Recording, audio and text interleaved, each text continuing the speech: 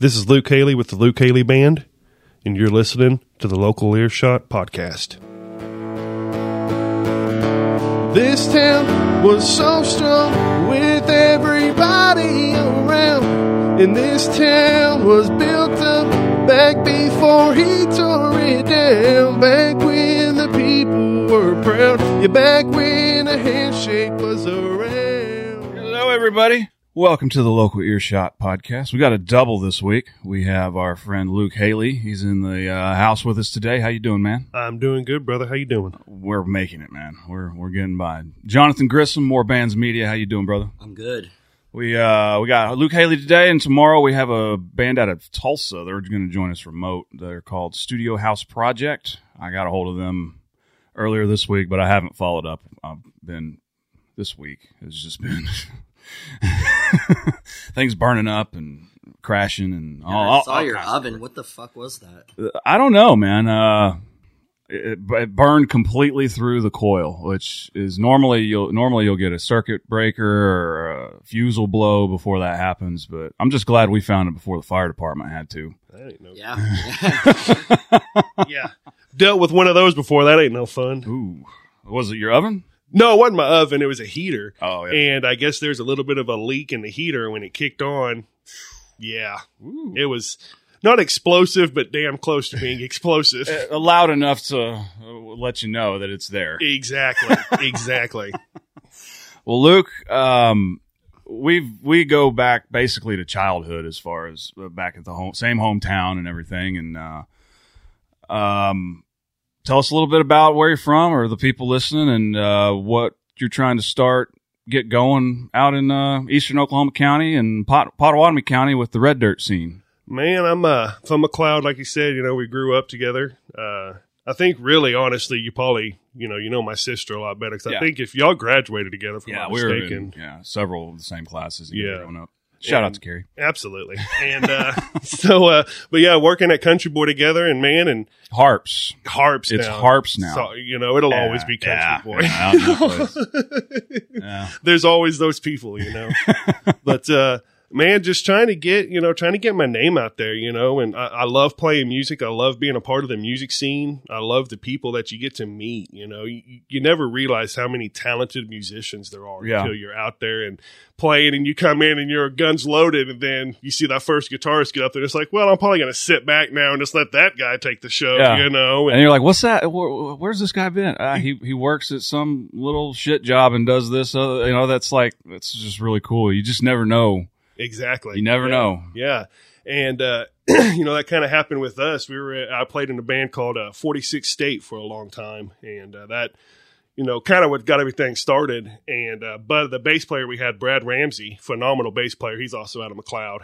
And, he told us, he's like, hey, when I start coming to the corner pocket, he's like, hang out with the band called Drifters Calling. And he's like, play some shows with them and everything like that and see what happens. And so we're like, all right, it was an open mic. So we went up there. And come walking in there, and there's a guitarist behind there that just, blew my mind the entire time. We'll come to find out his name's Brent Kruger. That guy. Yeah. Oh, buddy. and we can get into him a little bit later. Buddy. But yeah, he's a pistol boy. Yeah. And so, that was kind of my first taste in the realization that there's a lot better guitarists out there, that are a lot, more well-rounded than what I thought I was. So was that your first inkling to actually pick up a guitar? Did you know you were into music before? Or Most what? Definitely. I got into music listening to Pink Floyd. I know you've talked about this on multiple occasions. David Gilmour. That's my guy. That's the number one guitarist as far as I'm concerned. That guy's phenomenal. And that's what really got me into music. My mom was real big into music. She was real big into the 70s and 80s, and it's funny how you look at that stuff because you look at my mom who would go from, Seals and Croft and then the next song, was the Eagles and then the next song would be, Pink Floyd and then we'd go back to, Leonard Skinner, it jumped around. Yeah, absolutely. And now you look at my iPod and it's the same way, and just having, being able to generate all of those into one influence, or some way. And just that, that's really what got me going. Like I said, was Pink Floyd and listening to the Wall album, Dark Side of the Moon, you know, all of that stuff, and listen how phenomenal he was. And that's what really got me interested in wanting to play music.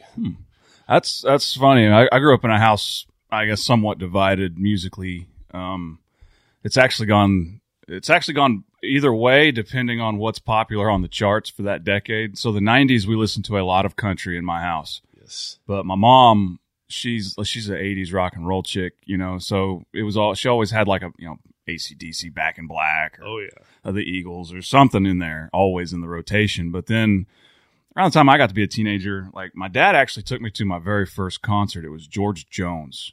That's awesome. Ron White was the comedic opener. So my first concert experience ever was a country western show, and I wasn't really into it at that point in time. I just wanted to headbang and mosh pit and all that stuff. But then, like, I guess about a year later, my mom took me to the Eagles on their Hell Freezes Over tour, and that was like pretty eye-opening, like in the sense of how big it can get. Yes.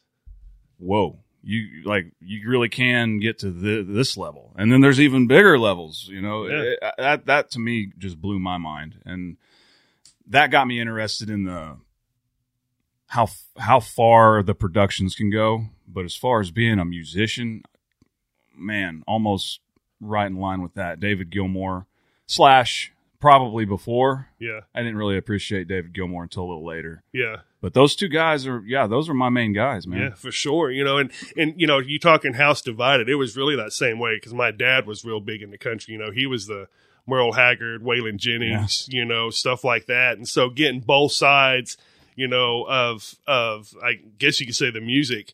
And I don't know, you know, I pay a lot of respect and, you know, to the Waylon Jennings and stuff like that, you know, because the way they did things, you know, they were very smart about it, and just, I mean, killer musicians, killer songwriters, you know. The way, especially Waylon Jennings, the way he came up about that, it's where you start to learn that rock and roll is, it's an attitude. Yes. It's how you approach things. Because Yes. Waylon Jennings, he's considered country western, but if you look at his career, like the moves he made business-wise and how he approached playing, very much rock and roll. Oh, for sure. He was a rebel.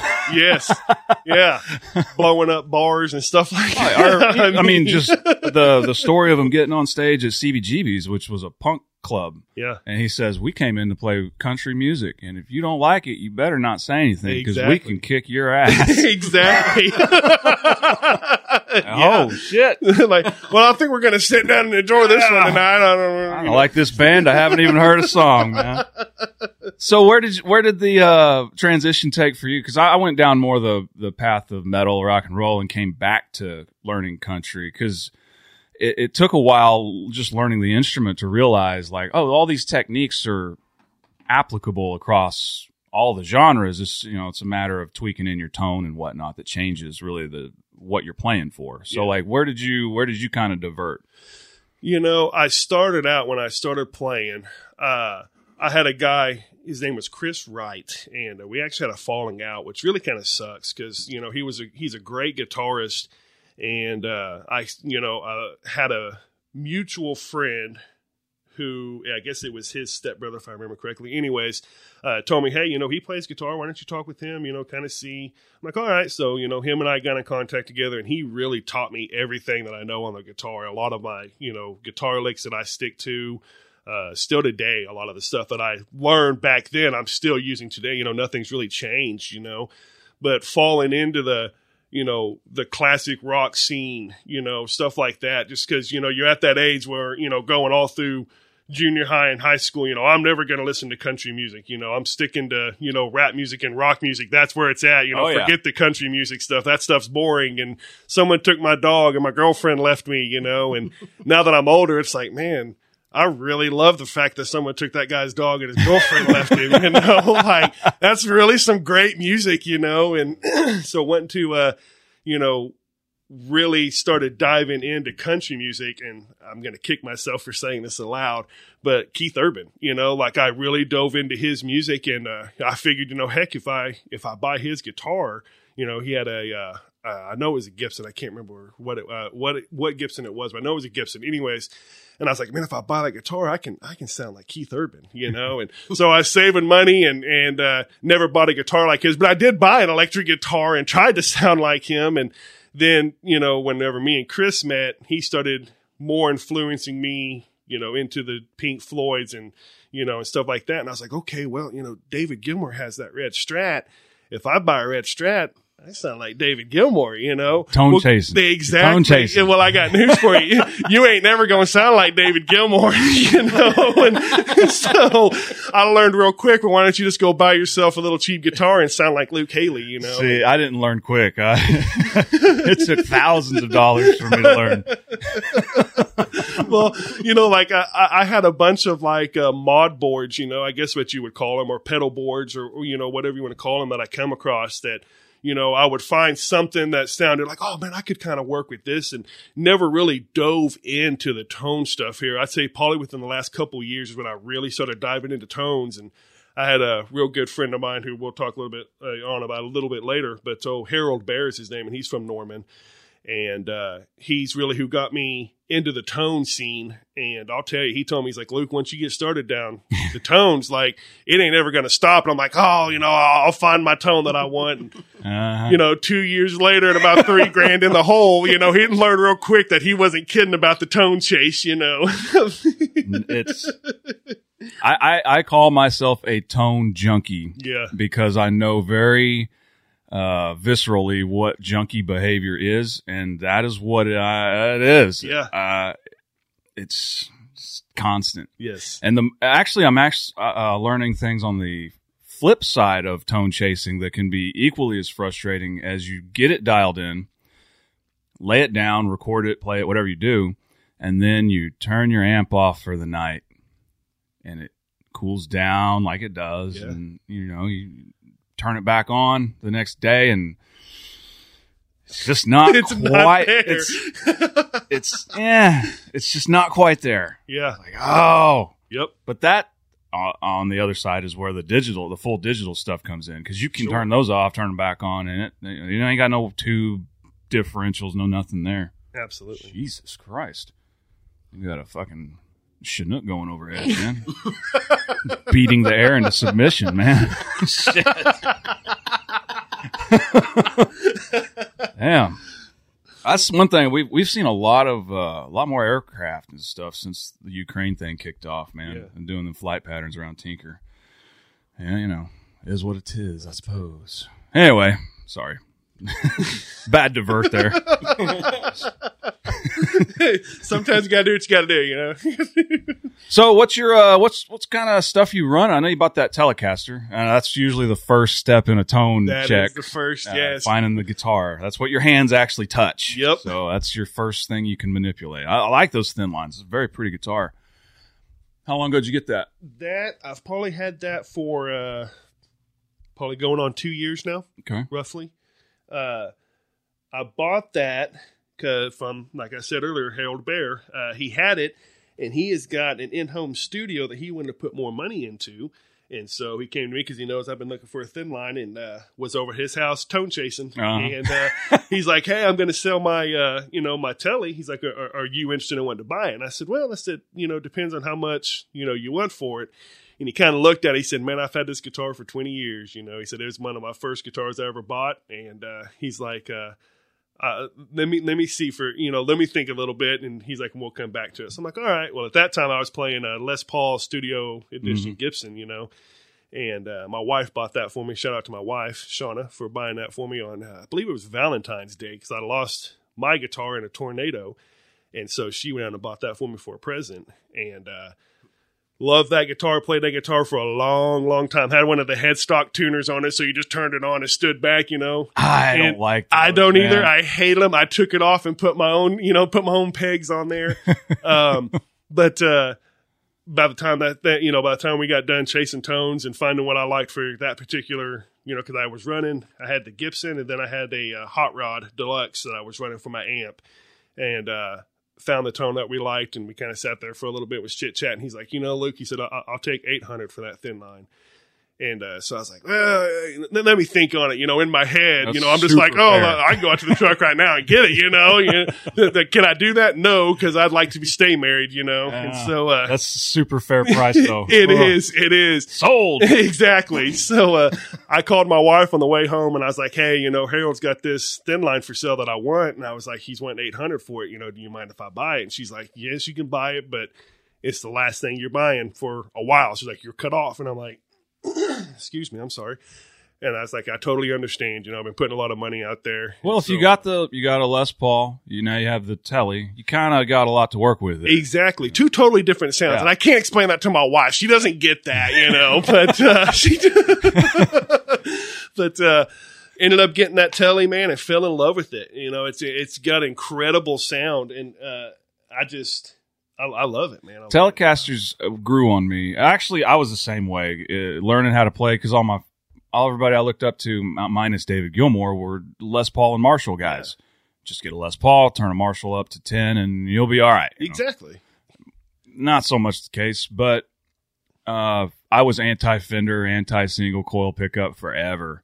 And every time I played them, I didn't like them. They weren't comfortable, and I just said, rah, rah. Just being a guitar elitist prick is really what I was doing. Yeah, for sure. But then I played that white Strat I got in a guitar store, and as soon as I even held it, I didn't even pick it. I didn't even play it yet. I was like, I'm probably in trouble. It just felt good. Yeah. The neck. That's when they did the new necks, the compound radius.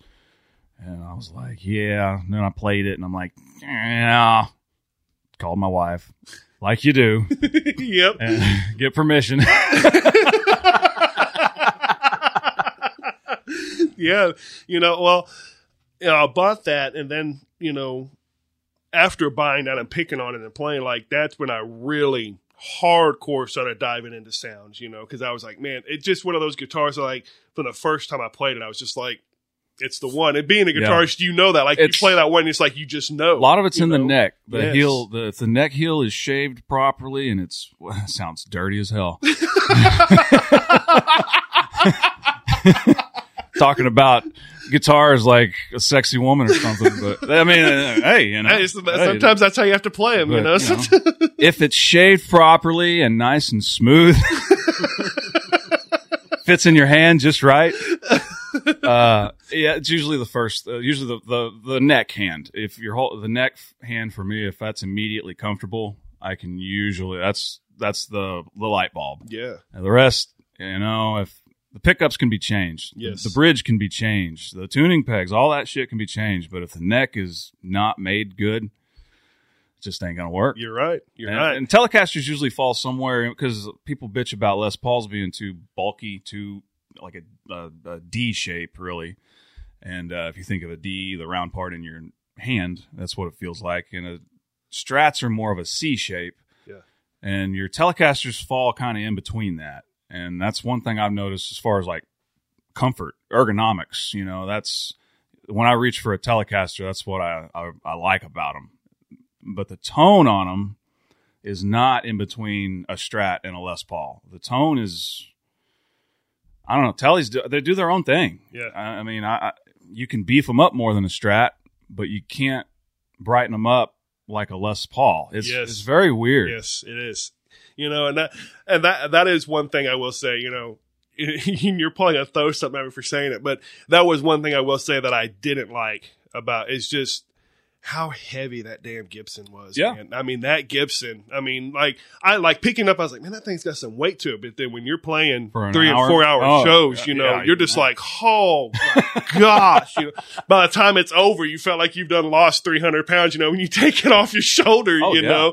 But I mean, it is what it is. And it's got, it's just got that tone, that deep, bassy, smooth as butter, tone that that I love from the Gibson, but that Telly's got that countrified, and that's where I fall. Well, and that's kind of what I was going to lead into with that is a lot of guys coming out of Nashville. Yeah, especially now, it seems like after COVID, there's been like a great migration, and now you have musicians that have moved from, say, a hotspot, Nashville, LA, New York, whatever, and you're getting this different blend of shit coming in. And Nashville, I'm hearing, and you've heard it for a while, is more of a rock pop influence in the country music, but I'm hearing it in a different way, where it's actually artists that I like that aren't I don't like Luke Bryan's and the.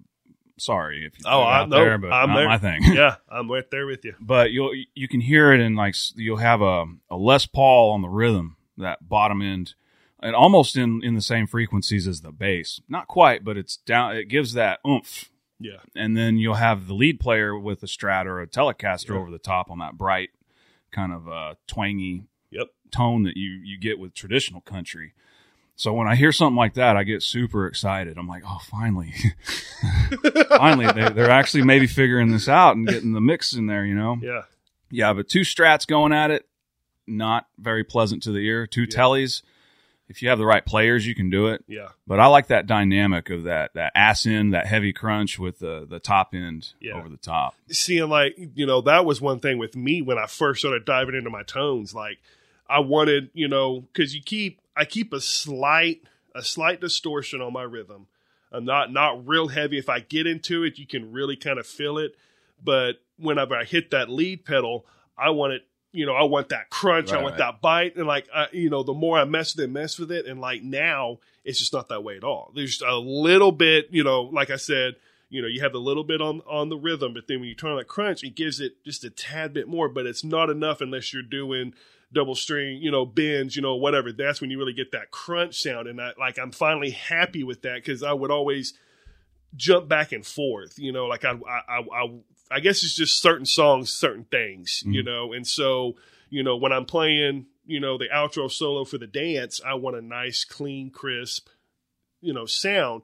But if I'm playing lead for, like we did earlier with Can't You See, I want that, feedback. I want the dirty, and so it just goes back and forth. And just like we said, you can get what you want, but you're never going to be happy with what that tone is. So it's like, well, this pedal, fits perfect for this guitar, this Garth Brooks solo, but then I'm going to need to go out here and buy this other pedal because this pedal fits well. And it's amazing how fast you can go from 3 pedals to 10 in a span of 5 songs, I ask myself, what is acceptable for a listener? Yeah. Because going to concerts, even with my wife, I mean, she's a huge music fan too. That's literally the foundation of our relationship. That was our first date, was a death metal concert.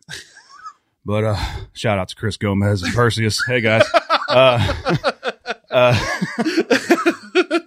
But even her, like, she told me, she's like, I was talking about a concert and I was explaining how the song broke down and what was going on. And she was like, Brad, you need to understand, you don't go to shows and you don't consume live entertainment the same way most people do.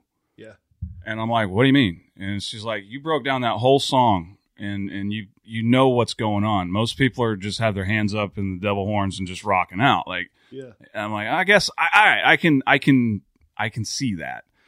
But like you said, I almost had to start just asking myself what's acceptable, not what do I think is perfect, because I'll never have the right answer if I ask myself if I like it. More like, does that sound good to you guys in the band? Yeah. All right, we'll go with that. Yeah. I'm not going to keep pushing. Pacifism. Yeah. I mean, I'll drive myself crazy. Well, I've really, something we can, hit on too is, really getting into, the Americana side of things and listening to the Jason Isbells and, and stuff like that. And like watching live videos and like, it'll do like a big pan shot and you'll see his pedal board, and his pedal board is NASA. like the size of this table. And you look at this and he uses every one of those pedals. And I'm thinking to myself, why? Gotta be like a better way, man. There's no way I would never use those. And then I'm like, well, okay, I see why. Like, I probably would use all of those, I just don't have the money. Exactly. Like, nowadays, my buddy Chad always points out Slate Digital. I mean, you have all that stuff built into the software. So there's no reason to have all those pedals. His rig is amazing. It's about the size of this case. And that motherfucker has everything on it that I'm aware of. I mean, orange amps, Marshall amps, all those, and it nails it. Yeah. I mean, that's his whole rig. I go into rehearsals with a big amp and my guitar and all this shit. He's got a backpack and his guitar case. Wow. That's it. And he can play a stadium or a bar. Wow. Yeah. That's crazy. It's freaking nuts. And Slate Digital is only like $10-15 a month and like for the software. Yeah. But like you can be like, oh, I want to sound like Hendrix in his original studio.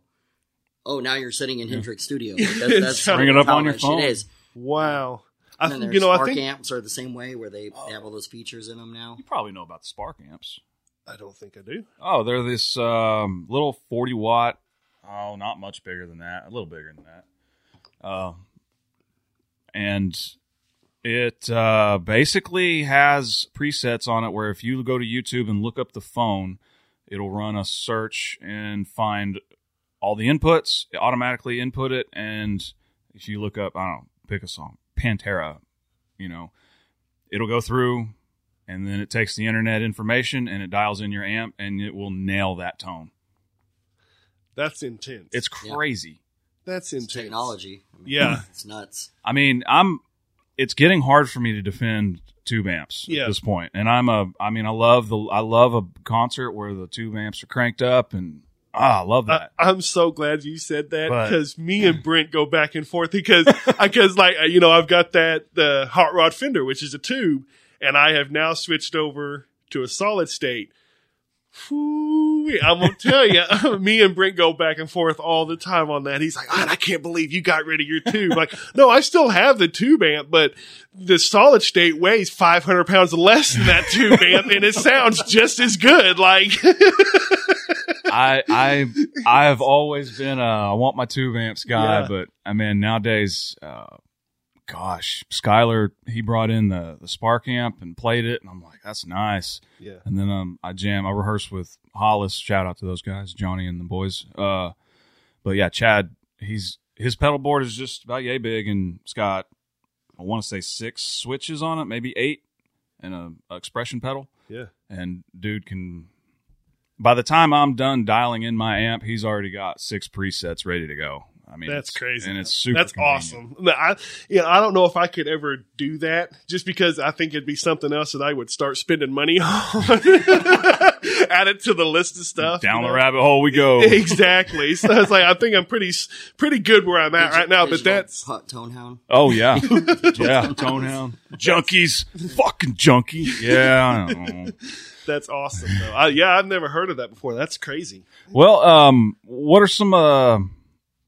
You have any songs coming up? You in the middle of writing, or what were you at as far as your next move? I'm always writing. I can go through my phone and I have 500 notes, on my phone where I've started a song. I'm like, oh man, this is going to turn out to be a great song, and then I get stuck and I'm like, oh, okay, well I'll come back to it in a couple of days, and the next thing you know, I've started 3 other songs that I'm like, oh, these are going to be great songs, but I'm stuck, so I'll come back to these in a couple of days. And, I'm always writing. I do a lot of writing with a real good buddy of mine, Rhett Banks. Shout out to him. Phenomenal songwriter, phenomenal drummer. I mean, just an all-around great musician. And, we do a whole bunch of writing together. And, I've got a couple of songs that I'm real proud of. One of the very first songs I ever wrote called This Old Town. I'll play that one a little bit later on. No, we can get into it. Yeah, I was setting up a segue to do that, actually. Yeah.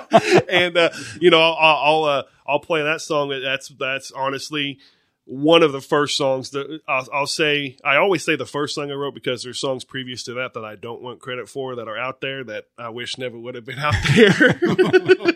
But This Old Town, I'm very proud of that song. I moved up to the city with my ex-girlfriend. We got an apartment up there, and the city life wasn't for me. It just all of my friends live in the city, and it's just not something that I like. That's why Norman to me is kind of that middle ground. Yeah, it's not as busy as Oklahoma City, but it's convenient and not out in the middle of nowhere either. Yeah. So, well, I sat down and wrote the song, and it's just one of those that like I missed being I miss being able to walk out the front door and you've got, somebody walking down the road and the first, hey, how you doing, Mr. Haley? Like I miss that, like that's something you can't get living in the city. That's small town pride, and that's what I missed about it. I miss being able to sit out on the front porch and not have 500,000 cars flying ass down the road, and, the quietness of it and everything like that. And so I wrote that song and it really brought me back. And then when it finished, there's a couple lines in there that, just ring out true, and let me see. Honestly, my favorite line from the song is, back when a handshake was still around. That's that line sends chills over my body every time I sing it. So did this song come out of that time frame, or was the song already written? Or? No, the song came out of that time frame. I was sitting in the apartment one day, and the ex was in the room, and she was reading or something like that, and I was kind of just picking around on guitar and listening to music at the same time, and Aaron Lewis has got a song out, and I wish I could remember the name of it, but that was a song that was playing. It just started taking me back and listening to, just reminiscing, I guess, of the old times. And, then next thing you know, the song just started kind of coming out as it went. And it was one of those just little 5-minute songs that just came out and still one of my favorites that I've ever written. Cool, man. Well, let's, we'll pause here. We'll get you rigged up and we'll come back and play that tune. Sounds good. Awesome, man. This is an original song that I wrote called This Old Town.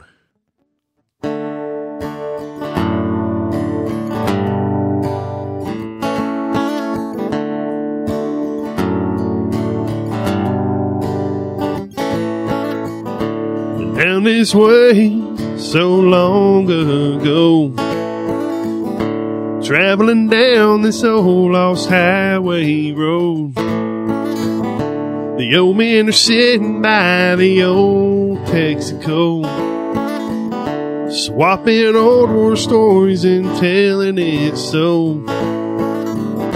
You could ask them how this town used to be, and they'll say, son, you won't even believe. This town was so strong with everybody around. And this town was built up back before he tore it down. Back when the people were proud. Yeah, back when a handshake was around. Back in this old part of town.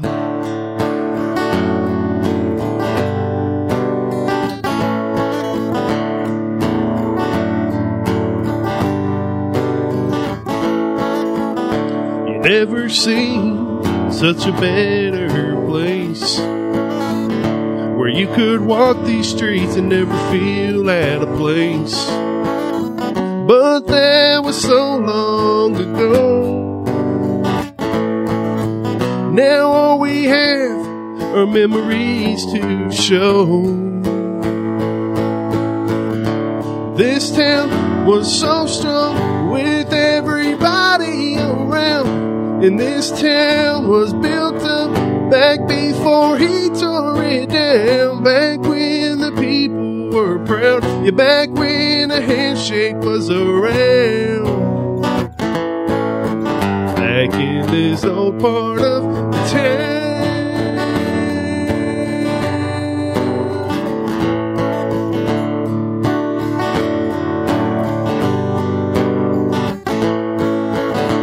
This town was so strong with everybody around. And this town was built up back before he tore it down. Yeah, back when the people were proud. Yeah, back when a handshake was around.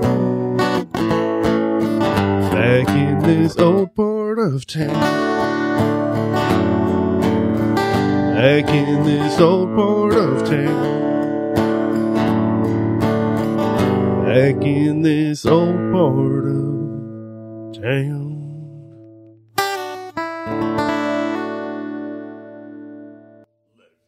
Let it fit. Cool, man. I think vocals might have been a little loud on that compared to the guitar. I could tell when you went to the high spot, you hesitated because you could hear your voice over the guitar. Yep. I was like, I do the same thing. I kind of leaned back a little bit. Yeah. I don't sing a lot, but when I do, that's one thing I've noticed is if you got to turn my voice in my ears down. Yes. Otherwise I won't reach for it. Yes. If I hear it too prominently, I don't know. It seems like you don't have to push it when it's, I don't know, I guess studio tricks, you know. Oh, yeah. I hate singing, so Johnny's like, "Oh, yeah, we're gonna put a mic stand in front of you." I'm like, just because it's there.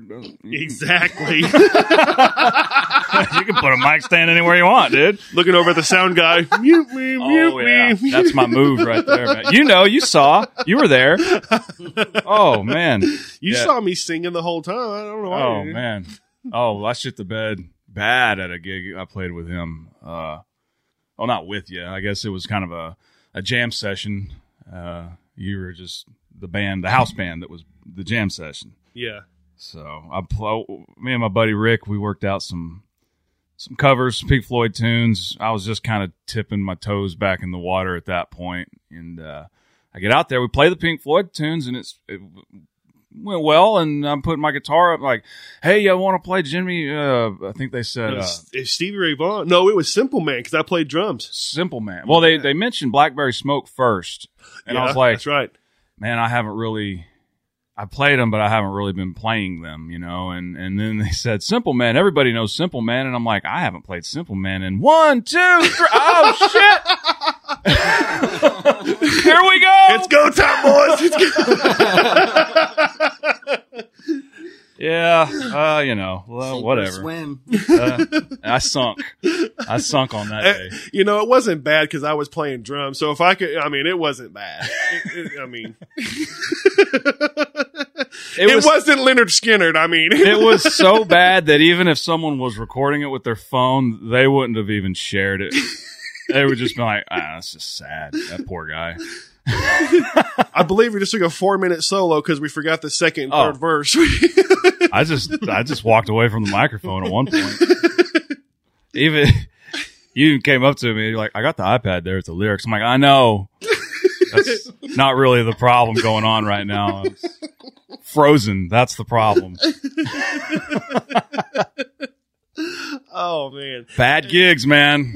You know, we were talking to my bass player the other day, and we were talking about doing songs and stuff, and he was saying, you know, it used to make me so mad. He's like, because I used to do quite a bit of singing, you know, and he's like, it used to make me so mad that we'd get up. Merv Long, my bass player, by the way, shout out to him, phenomenal bass player, and awesome sound guy on top of that, too. Does a lot of sound running for gigs.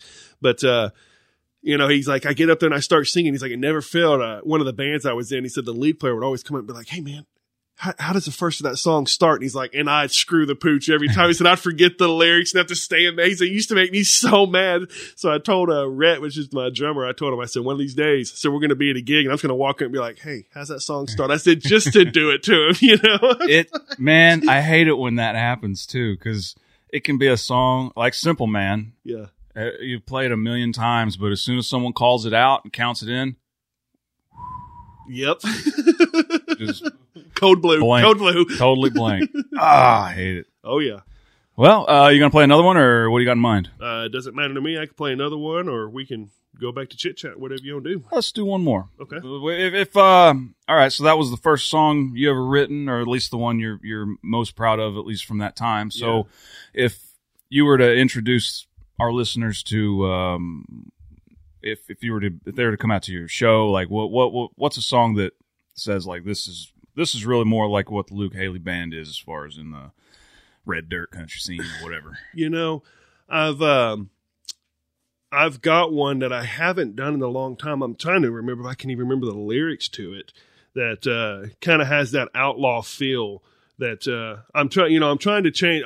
When I first started, I was on that commercial side, and I was like, man, I want that radio play. I want that commercial side. So I'm going to try to write on the commercial side of style. But like the more I started playing music, the more I learned that like that's not where the heart's at, you know, like it'd be cool to have a song on the radio. Like that's awesome, you know, but at the same time, like, is that really where your heart wants to be? Like you want to write something from the heart. You want to write real stuff, not just something that somebody else wants to hear, you know? I don't know. Well, I agree with you. I think the thing with radio commercial success, so to speak, is those songs have they're formulaic. Yes. They can have a good message, they can have good lyrics, but the formula, once you hear that formula enough times, it's just, immediately recognizable. And that goes back to like my wife was saying, we don't listen to music the same way most people do. Yeah. And those types of things is kind of what I notice. Yeah. So when you say that, are you talking like in that sense, like you formula the songs different as far as your verses and whatnot, or are you just talking like lyrical content, like the weight of that? Lyrical content mostly. You know, I would never say that you would be able to compare them to them because you can't. But like when I really started diving hard into the music, you know, I was not a fan of the Red Dirt scene. I didn't like it. I didn't like the Cross Canadians, the Jason Bolins, Randy Ross. I didn't care for it because in my mind, like I said, I was still on the commercial side of things. So I was still Keith Urban, you know, stuff like that. And so in my mind, it was just like, well, these musicians are just washed up musicians who never made it. So what they're going to do is go off and make their own thing, you know, and hope it works. And then like the more I started getting into music and playing, the more I found a lot more respect for the Cross Canadians, the Jason Bolins. And now that's really all I listen to. And when it boils down to it, like the Red Dirt scene is our generation's Waylons and Merles. The outlaw stuff. And it's one of those that I was just really found a big respect for. And it's like, man, that really is great music. It really is. So that's where I would, you know, kind of like to start, you know, going towards is that outlaw sounding stuff. It seems like it has more of a bottom end, like grounded in rock and roll tempos. Most definitely. More of the, as a departure from like your traditional, like polished sounding 90s, early 2000s country albums. Yes. Like the Red Dirt scene was more gritty and rock and rollish. I mean, it's all rock and roll at the end of the day. Yeah. That had more of a Les Paul Marshall sound to it. So, and that's, you know, and just like the songs, like I said, like, you know, they're more the life that we have. You know, you have, and I'm not going to get on it and start bashing artists. I'm not going to do that. But you have the Morgan Wallens. That's not a musician for me. That's not an artist. You know, like Eminem said in one of his interviews, you know, they're ghostwriters. You know, these people are coming and they're playing somebody else's music. It's a product. Yeah, exactly. And then you get over to the Red Dirt scene and that's their music. Yeah. They wrote those songs. And that's what I respect more about it, is that they're playing their stuff. They're not playing, you know, this other stuff. They're playing their music, you know, and that's where my respect for the Red Dirt scene came back into, you know, I have more respect for that. I have more because they're putting themselves out there. They're not like, hey, you know, Garth Brooks, The Dance, hands down, all-time favorite song. That will always be my favorite song. And I think when it boils down to it, a lot of people like that because it's one of those songs. Like, everybody has that pain and that heart, you know, everybody has that. But at the end of the day, you know, that's Tony Arata's song. That's not a Garth Brooks song, you know, and same way with Morgan Wallen. Cover Me Up. He brought that song back into the light. That's not a Morgan Wallen song. That's a Jason Isbell song that was wrote back in, I think, 2013. Well, and honestly, Nashville has always operated kind of like that. And when you get someone who, like you said, is a songwriter and writes their own songs, much respect. But another thing with the Red Dirt scene that a lot of people love it or hate it, I don't know, is if they do a cover, they don't try to act as if it's theirs. They give credit, and they usually will always put it right out there. Hey, we're covering this song. This guy wrote it. Check him out. For sure. So there's, I don't know, that as a musician, that's what I like to see. Because when you're in the business end of it, you don't really get that. Yep. When it comes to publishing and all that stuff, we're both learning how that all worked over the last year, and it's a complicated mess. But at the same time, it's like anything else. You got to go claim it. You got to go get it. Yep. They're not just gonna give it to you. You're right. But if you did it and you have claim to it, you can go get it. Yeah. You just have to know the avenues to do it. Yep. That's the shitty shit of it. Well, what are we going to play here, man? Let's do one more. This is and it's kind of going to get a little, you know, choked up in here, you know, just to be real honest. This is a song that I wrote for my mom. You know, my real mom I don't know if you probably do, but like my real mom really wasn't around. She kind of walked out a long time ago on us. And now, my mom now, Vicki Haley. I know her. She's a junior high teacher there at McLeod. And, she, for the fact that she stepped up and accepted 4 kids of her own, and raised them up. And, that's a lot to ask of somebody, And so, I wrote this song and, kind of to honor her and everything. And so this is the second time I've ever played it. And it's a very emotional song, so I'm going to try to make it through it. We can cut if we need to, man. All right. So, let's give her a shot. It's an original song I wrote called Song for Mama. Hope you'll enjoy it.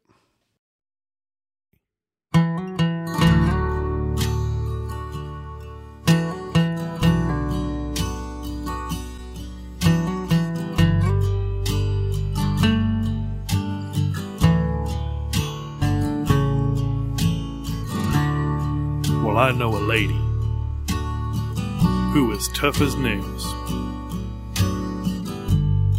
She lays down the law and says what's real. We've had our ups and downs,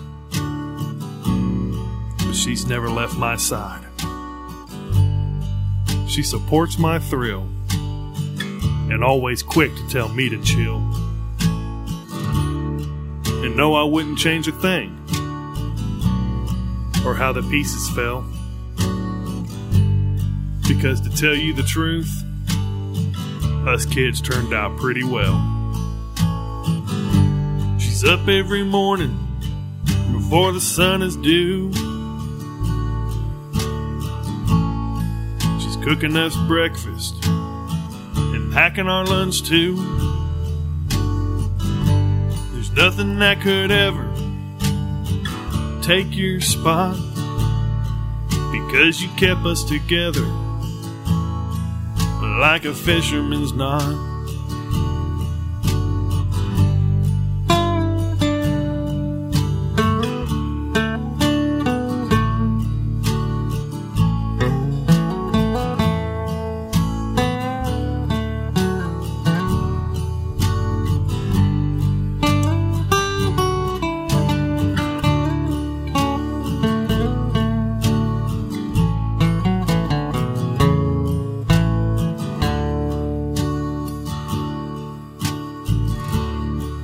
I thank God every day that you came into my life. 'Cause just when I needed you most, you answered all my whys. It seldom seemed easy, and rarely was it fair. But I could always count on you, just being there. You taught me how to live and showed me how to love. The lessons you taught me, I hope you're proud of. So I guess I'll get going now, and I'll see you again real soon. But I'll leave you with this one thing, and it's God's honest truth. I can't imagine life without you and everything you do. It was never you needing me. It was me needing you. Though you may have come in late,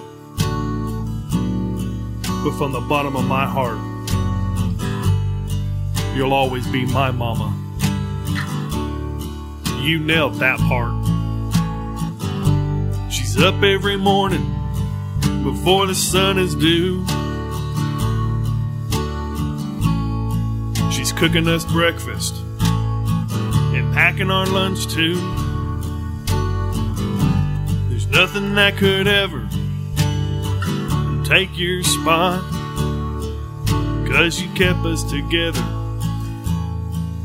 like a fisherman's knot. No, there's nothing that could ever take your spot, because you kept us together tight as a fisherman's knot. Original song called Best Bad Habit. Hope y'all enjoy it. I like cold beer in a shot glass full of Jack Daniels.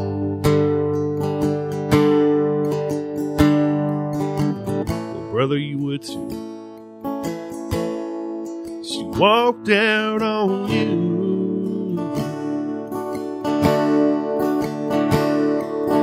Sitting here on the same old bar stool where we met.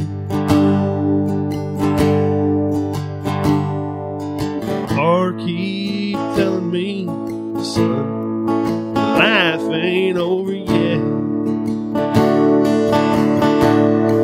I need a 3-chord song, 3/4 time. It chills down to the bone. It cuts just like a knife. It tells you how you feel down deep in your soul. To help you get over the hard times you're going through.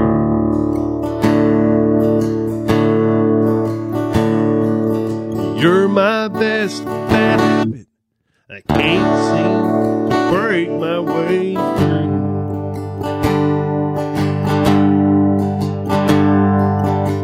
You packed all your bags and you left me out of the blue.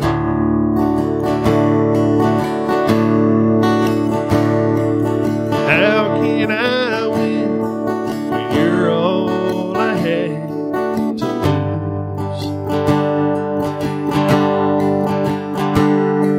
I'm climbing the walls and wearing holes in my boots. I need a 3/4 song, 3/4 time. It chills down to the bone, and it cuts just like a knife. It tells you how you feel down deep in your soul.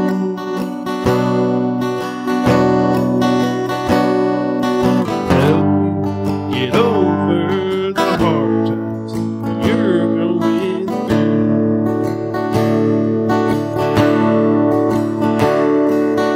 Help me get over the hard times that I'm going through.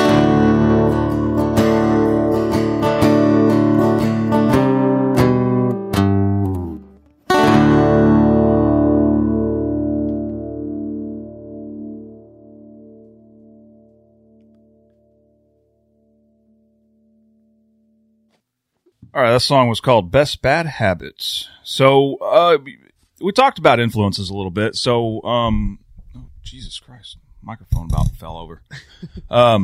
So have you gotten a chance to meet anybody on your Mount Rushmore, or at least somebody that's a highly influential character? You know, we were talking earlier about Red Dirt scene and everything, and I kind of hate myself for not mentioning him because it's honestly one of my biggest influences when it comes to songwriting. But Brandon Jenkins, you know, I got to meet him. A friend of mine called me up. They were in a band up in Tulsa, and they called me up. I don't think they're together anymore, but they said he was opening up for Brandon Jenkins, and I was like, oh, whatever, you're not opening up. They're like, no, seriously, we're going to be in Barnstall at a bar there, and we're going to be opening up for him. And I'm like, really? I'm like, if I drive to Barnstall, America, you know, and y'all play and Brandon Jenkins doesn't show up, like that's almost a 3-hour drive. Like I'm going to be mad. That's work. Yeah. And so he's like, no, I'm dead serious. We really are. He's like, come up and check him out. So I'm like, all right, man, I'll go check him out. Sure enough, they opened up for Brandon Jenkins, man. And I got to see him, and about halfway, it was probably getting to be midnight, 1 o'clock, something like that. And like I said, it's a 3-hour drive. So we had to head back to McLeod. And so I told my wife, I was like, I've got to meet him. Like, I have to go up and meet him. Like, I'm going to be that guy, that's like, hey, I'm going to interrupt your set because I'm going to meet you, And I did. I walked up to him, and at that time, he had just released a song called The Flag. And, man, it's a great tune. And it reminded me of a friend of mine who we lost overseas in the military. He was killed by an IED. And I had some dog tags made up for him to kind of, give to people who knew him, and stuff like that. And so as we were talking, I told him, I said, man, Mr. Jenkins, I said, I wanted to give you this dog tag. I said, as a friend of mine who was killed overseas, and I said, after listening to your song, The Flag, I said, I really want you to have this dog tag. And shout out to you, by the way. I appreciate your service. I listened to the podcast with Brian Wofford, and man, I thank you for your service. But I told him, I said, we lost him overseas, and I want to give you this dog tag. I said, and your song, The Flag, really made me want to give this to you. And I said, I had to come up and meet you and hand you this. And he said, man, I appreciate that. Nice guy. Got to shake his hand, and he signed some CDs for me and all of this stuff. It was like a fangirl experience, Like, I was just like, man, it's Brandon Jenkins, I've had him too. Yeah, we've all been there. Well, ended up, he passed away March 2nd of 2018, and I'm so glad that I got to meet him before he passed away, because I would have been kicking myself if I never would have got to. Well, I sent a message to, if I'm not mistaken, I could be wrong, I believe it was his mom, Miss Wilma Jenkins. I sent a message to her, and I was asking her about a couple of his songs, and was like, hey, what are some of the influences behind these songs, or are they just those songs that just came out? Are they real life, and Red Dirt Town was one of them in particular, which is a great tune. And she said, no, Red Dirt Town is a true story. He packed his stuff and took off, to California to give it a shot, and it just didn't work out. And, and he called his mom and wanted to come back home, and was like, you're always welcome, and so he came back home, and, and kept giving it a shot and kept giving it, and finally got the break, but, was talking to her about that, and she called me on Facebook Messenger, and we talked for probably about an hour or so just about different things with him, and she was telling me a lot of the stuff he did, and she had said after he had passed, they were cleaning out some chest of drawers, some clothes and stuff like that for him, and come across the dog tag that was in his chest of drawers. Wow. And I kind of sat there for a little bit. I'm like, well, that's cool. Like someone else, giving him a dog tag. She's like, yeah, I pulled it out, and it said Eric Warren across it, and I'm like, hold up. I said, it said Eric Warren? She's like, yeah, and I said, man, I gave him that dog tag. And she's like, do what? And I said, yeah. I said, I gave him that dog tag. I said, when I met him, I said, I gave him that dog tag. I said, because of his song, The Flag, I gave that to him. And she was like, no joke. And I said, yeah. She goes, well, he really wasn't big on keeping stuff. Like, he just didn't keep stuff like that. But for some reason, he had that dog tag in his chest of drawers, and we found it. I'm like, man, how cool is that? Cool, like, that's awesome, And so, shout out to Brandon Jenkins, for doing that. Means a lot, and that's really cool. And that always like just stayed close to me, knowing that he kept that, Like, that's cool, man. That's, it's one of the things. You put something out into the world, and sometimes the shit finds its way back to you, and it has a hell of a story behind how it did. Yeah, and I just thought that was so cool that that I got to have that, and that's always a story that I'll hold near and dear to my heart. And so, and that just that just tells you that that's that type of person that he is. He's not that oh, this guy gave me something cool, whatever. I'll just toss it in the in the cigarette holder, whatever, in the car, right. Like, like that's really cool, and so that meant a lot to me. So I wanted to make sure to touch it. Man, absolutely. That was a good story. Shout out to Brandon Jenkins and his mother. Yeah. We'll try to tag it. Yeah, I don't know how it works, but I can tag her in it and everything too, so I can. Well, cool. Well, what do you got coming up, man? Let's kind of wrap this up. I know you got some gigs coming up in mid-April. Yeah. April 15th, it looks like, is a Highway 62 Fest. Where's that at? That is going to be over in, I guess the Choctaw-Nakoma Park area, where they do, the Liberty Firework Bash, and stuff like that. Okay. And so it's a big festival they have it over there, but it's either 2 or 3 days long. And I believe I'm playing on Friday the 15th, I believe. It's April 15th is what it's scheduled, yeah. And so that's when I'll be playing. And I got some good friends going and playing that. Blackwater Smoke, shout out to them. Great band. Jeff and Merv and all of them, great group of guys. They're going to be playing there too. And so I think that's going to be a lot of fun. There's going to be, I think everybody has an hour-long set, and there's just going to be multiple different musicians getting up there and just having fun. It's going to be a great time. Cool, man. I see you got some dates for later in the summer and then in the fall, August 6th and October 15th at Soggy Bottoms Trail. That's south of here about, what's it, Wanette? Where's that? Yeah, Wanette, Oklahoma. Yep. Are you just kind of booking as they come? Are you working more like songwriting? Where are you at right now in your process? Kind of doing what comes along. If they'll contact me, I did a lot of hustling and trying to get gigs, and I was going strong, and it was to a point that I almost had a show every weekend, and it was awesome. I was enjoying it, and then freaking COVID hit, and it just shut everything down, and I just haven't been able to regain traction ever since then. Yeah. And, I had some friends that's helping me, Tiffany Delphs, who did some booking at the Alley Club. She helped me out with giving me some shows there, and shout out to the Alley Club and shout out to Tiffany for that. I appreciate that very much, and I just never been able to regain that traction back, and it really sucks. I think this year will be the year. I think with the weather warming up, the bit that I've been able to get up and see some shows, there's been way more positive turnout than there was this time last year. Yes, most definitely. I think we're on the verge of not only a good turnout and a good healthy scene coming back, but I think with the mix up of musicians that have relocated or moved or sought out different bands, I think we're going to see something coming back, and it's going to be a fun summer, I think. I really hope it is. I know that I'm getting to go. I'm really excited about this. I'm getting to go see Whiskey Myers. I love me some Whiskey Myers. That's a band that has evaded me. Oh, really? I haven't got to see them yet. I got to see Blackberry Smoke, and they were supposed to be with them, but then that show got rescheduled. They had someone else with them. Yeah. So. I went and saw them down south, Choctaw Casino, I believe is what it was, down in, what is that, Duran or something like that, wherever that's at. Went and saw them there, and man, it was just incredible. It was incredible. Same people that took me to go see the Steel Woods, and so we went down there and saw them, and just a great band, man. When you get to go see them? Here pretty soon. I want to say it's either April or May. I can't remember when it's at, when it is, but it's going to be at the Zoo Ramp. So I'm excited that it's an outdoor concert on top of that. Like, a rock concert inside isn't a rock concert. It can be. If it's like February. Yeah. But generally, the last concert I saw indoors that didn't have general admission seats, it was just floor, was Pantera. And this was back in like the early 2000, 2001 maybe. Yeah. So, yeah, every time since then, there's always seats. So, yeah, it's not as rowdy. Can't get quite as crazy. Yeah. But, I love the Zoo Amp for a show. We're going to go see the Black Crowes. That's in August.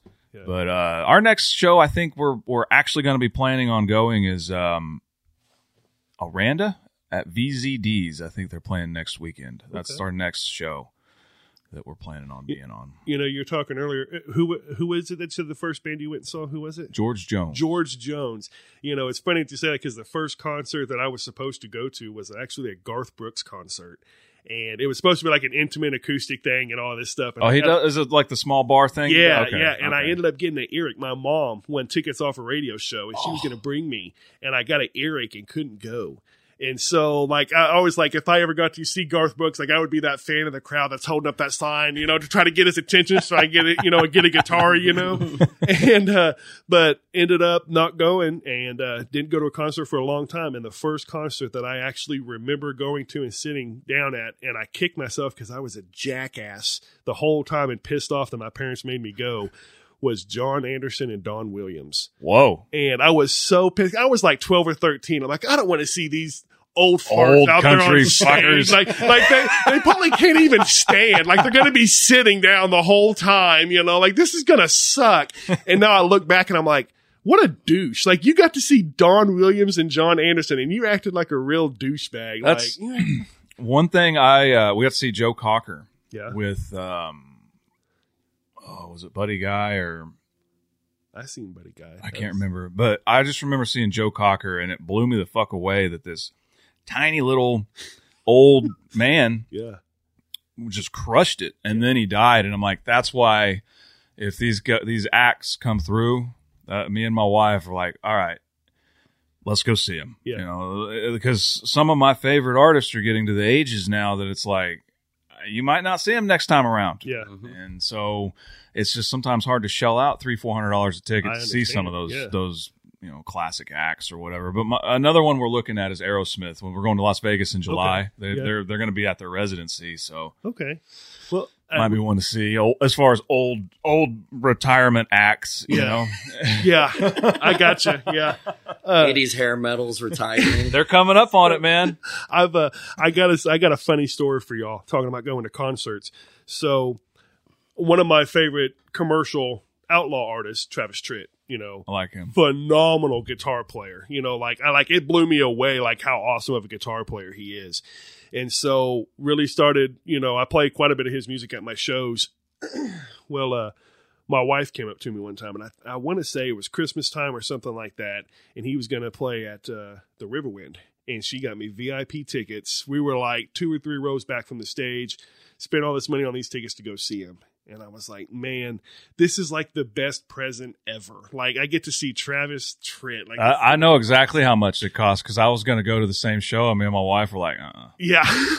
Well, she bought me these tickets. And so I was like, all right, awesome. I said, babe, when's the concert? And she's like, it's on Saturday. And I'm like, okay, cool. And she's like, well, we can go and get dinner, and all that stuff and have, make a date night of it. I'm like, all right, cool. Sounds awesome.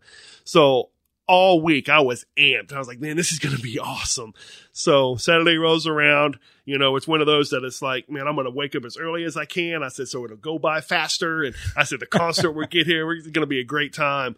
So time rolls by and I'm talking to her and we're trying to figure out where we want to eat at. So we go into the Olive Garden. That's her favorite restaurant to eat at. So we went to the Olive Garden, ate, and got on the road. We go to the Riverwind Casino, got there, came walking up, and I was just, grinning from ear to ear and stoked, that I could see Travis Tritt, and told the guy up there at the ticket counter, he said, man, who y'all here to see? And I said, man, we're going to see Travis Tritt. And he's like, oh, really? He's like, I've always wanted to see Travis Tritt. He's like, I'm working, so I wasn't able to get tickets. And I'm like, oh, that sucks, man. I said, well, maybe one day you can see him.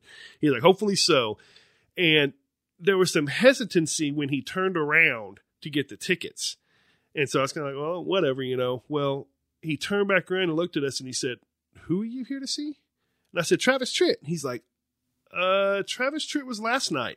And I said, dude, don't even play. I was like, give me the tickets. I said, I said, you're not going to destroy my night. And he's like, no, seriously, Mr. Haley. He said Travis Tritt was last night. The look on my wife's face. No. It was so bad. You had the wrong day. I had the wrong day. So have I got to see Travis Tritt since then? No, because my wife will not go. Shout out to Travis Tritt. You shouldn't have changed your dates at the last minute like that on these poor people out in Oklahoma. Clearly, the wife was correct in her assessment, and you changed your tour dates at the last minute. And didn't send the announcement out. Didn't get the memo. Jesus.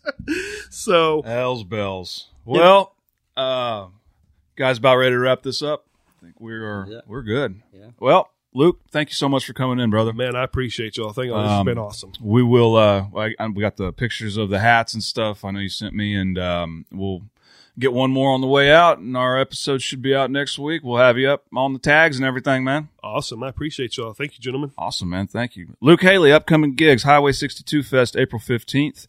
Where's that? Choctaw, Nakoma Park? Yep. Soggy Bottoms Trail, August 6th and October 15th. That's down in Winnett, Oklahoma, the campgrounds down there.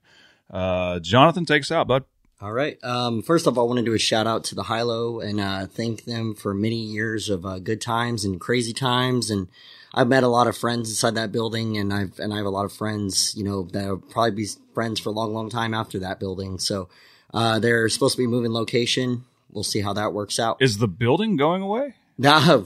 According to my friend that works across the street, that does security over there, one of my longtime friends, she said that they already started demolition on the front part of the building. Well. So they ain't wasting no time. And so yeah, but I mean, it's the whole, it kind of goes with the whole keeping Oklahoma weird, out there, because it's always called the Stray Bar. All are welcome there. It's one of those rare places that, like, people can actually feel accepted without people like judging them for who they are. Where are they moving to? What location?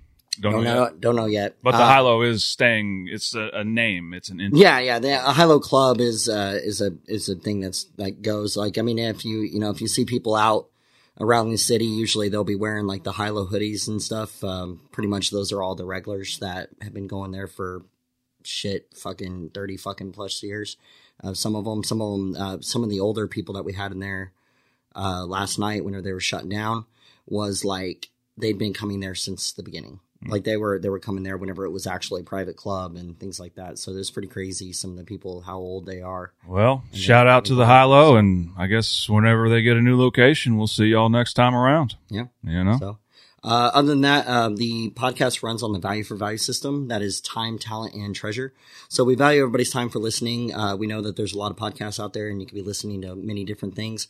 And so that's how you kind of show your support. Go out, tell other people about the show, tell them about what we're doing. I've been getting a lot of good feedback whenever I'm out and about people telling us, thank you for what we're doing. Oh, dude, April filled up in one day. Yeah, damn. That's awesome. That's us doing one a week, and that's another thing we might consider going even more with content if we have it available. I mean, once we go video about. and stuff, I think we can probably do stuff like that because, but it's making some noise, man. Making a little bit of social noise. Media and all that kind of stuff. And then as for talent, if you want to be on the show, then you can hit me up at john@thelocalearshot.com. Or you can hit up Brad on Instagram and then, just make contact with one of us and just let us know what you're all about. And then, we can get you scheduled for an episode. And then Treasure, if you want to give your money, we take donations at thelocalearshot.com. There's a little tab that says donate. We take crypto and we also take Cash App and Venmo. And then we've been, just going over and over again about the subscriptions on how we're going to do it because we actually want to do something really special for our fans. So thank you for listening. Bye, guys.